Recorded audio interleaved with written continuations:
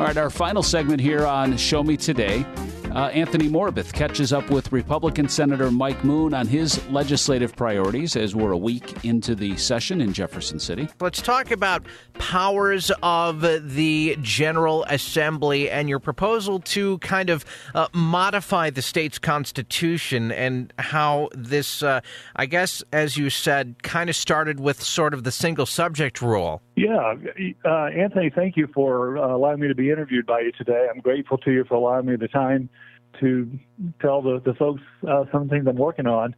And you mentioned powers of the legislature. This year, the bill is named or numbered SJR, which stands for Senate Joint Resolution 80.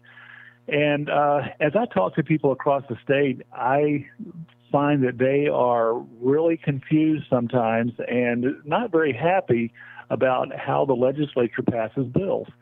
Our Constitution, the Missouri State Constitution, in Article 3, Sections 21 and 23, states specifically that a bill must have one subject, and only one subject. And as it's amended through the House or the Senate, it cannot be amended to the point that it changes the original purpose. And that was recently highlighted in a Missouri Supreme Court decision that was handed down on December 19, just a week or so ago, pertaining to House Bill 1606 of 2022. This particular bill had to do with municipalities and record keeping. And as the bill was amended before it was passed, it had an addition that prohibited homeless encampments on state property. And so someone might say, well, what in the world does homeless encampments have to do with record keeping? Not very much, unless you're counting the number of people and taking names of those who are going to camp out on the public property. And, of course, that's tongue-in-cheek. I don't think that's really related. And the courts didn't think so either. It was challenged, and the Supreme Court, I believe in a unanimous decision, decided that this entire bill violated the Missouri Constitution, Article 3, Sections 21 and 23, and so they invalidated the whole law. And so what can be done to hold us accountable? If someone wants to bring a suit, it's expensive. And so what SJR 80 does is if someone wants to bring an action against the legislature, and particularly one of these laws that we pass, it may be in violation of our own Constitution, and we violate our oath when we do that, then they could bring an action as a private citizen, and they could have their attorney's fees paid if the court rules or decides in their favor. Republican State Senator Mike Moon joins us on Show Me today. We're talking legislative priorities, and let's kind of go down the list here. Something that I previously to talking to you wasn't made aware of, but I know that this is something that became law recently in the state of Arizona, something called Cayley's Law, granting lifetime protection restraining order for victims of dangerous crimes, and you're hoping to get this passed here in Missouri as well. Yes, Anthony. Cayley's Law is not named that particularly, but Senate Bill 869, that's 869, has to do with protective orders. And it's being proposed and pushed by a woman named Kaylee Kozak of Arizona. When she was a young student athlete, she was abused by a coach. And shortly after he was convicted, he attempted to make contact with her again, and so she was not protected. So she started working with legislators in Arizona to come up with a lifetime protective order provision, which passed, and I believe 2 states have passed that to date, and about a dozen states are working with Kaylee to enact that in the respective states, and I'm working with her to do that very thing in Missouri. And so if there is a dangerous felony conviction that presents itself and would warrant lifetime protective orders, then that's what we're hoping to do. And so it's pretty simple. It's primarily to protect the victims. Talking with Republican State Senator Mike Moon, his legislative priorities.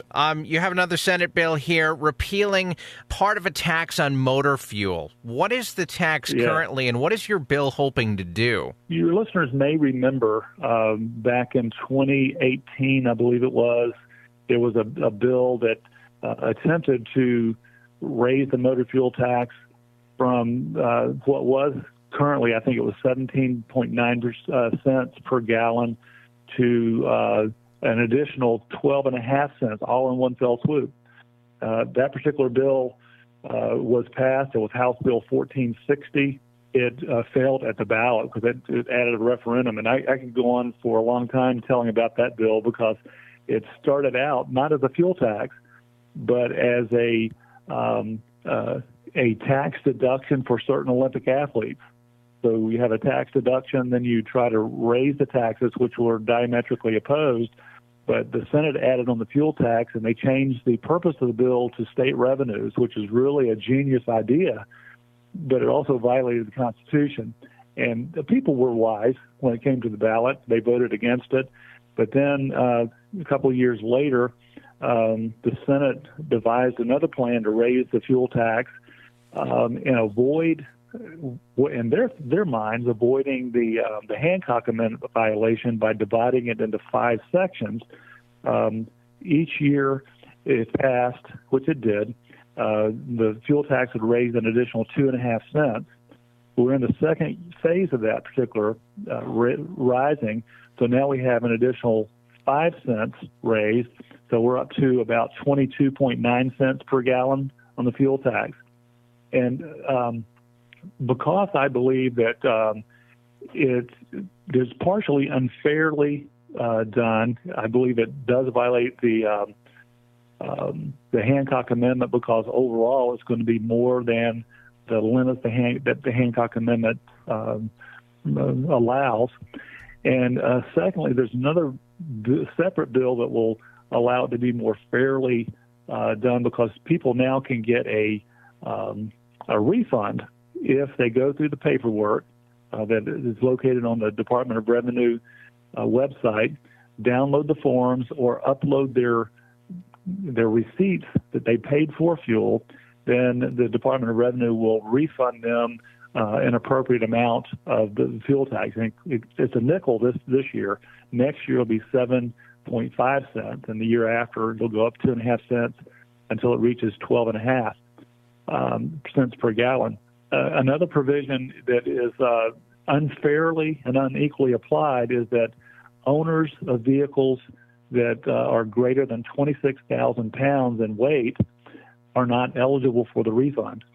And so I'm hopeful that they will also be included in the refund element, but I would like for it just to be eliminated altogether. Do you think, and I have a follow-up and a reason in asking, having a Republican supermajority hurts your chances of getting certain bills passed? We see Republicans and we see this conservative caucus, which arguably, I would say, have engaged in a lot of infighting, and thus, I would say, at least in the 2023 session, has resulted in certain bills not getting passed and or just all-night filibusters, Republicans against Republicans.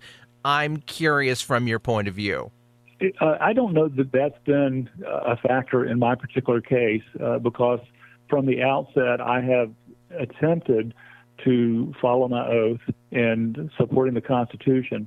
And so my voting against and also speaking against bills that, in my opinion, apparently violate the Missouri Constitution has pigeonholed me in a sense. I have been told that because I don't follow the party line, that my bills won't go anywhere. Until this past year, we had Senate Bill 49 passed, which I believe met the single subject requirement of the Constitution, so it can be done. But just because we have supermajority in name, I don't think it's really negatively affected me much. It's unfortunate that oftentimes the party banner really doesn't mean a lot except to get someone elected. And what I mean by that is there are people, I believe, who are under the Republican banner in both the House and the Senate who don't demonstrate Republican values in their votes or in the bills that they file. And so that in itself creates another conundrum, so to speak, where we really are having three different factions. You have the Democrats, you have Republicans, and you have another subset of Republicans who don't really follow the Republican Party platform. Their votes don't reflect Republican values, and therefore you might ask the question, are they really Republican? So that's the problem that I see. So we're not really fighting against two parties, we're fighting against essentially three. This is Show Me Today, the voice of Missouri.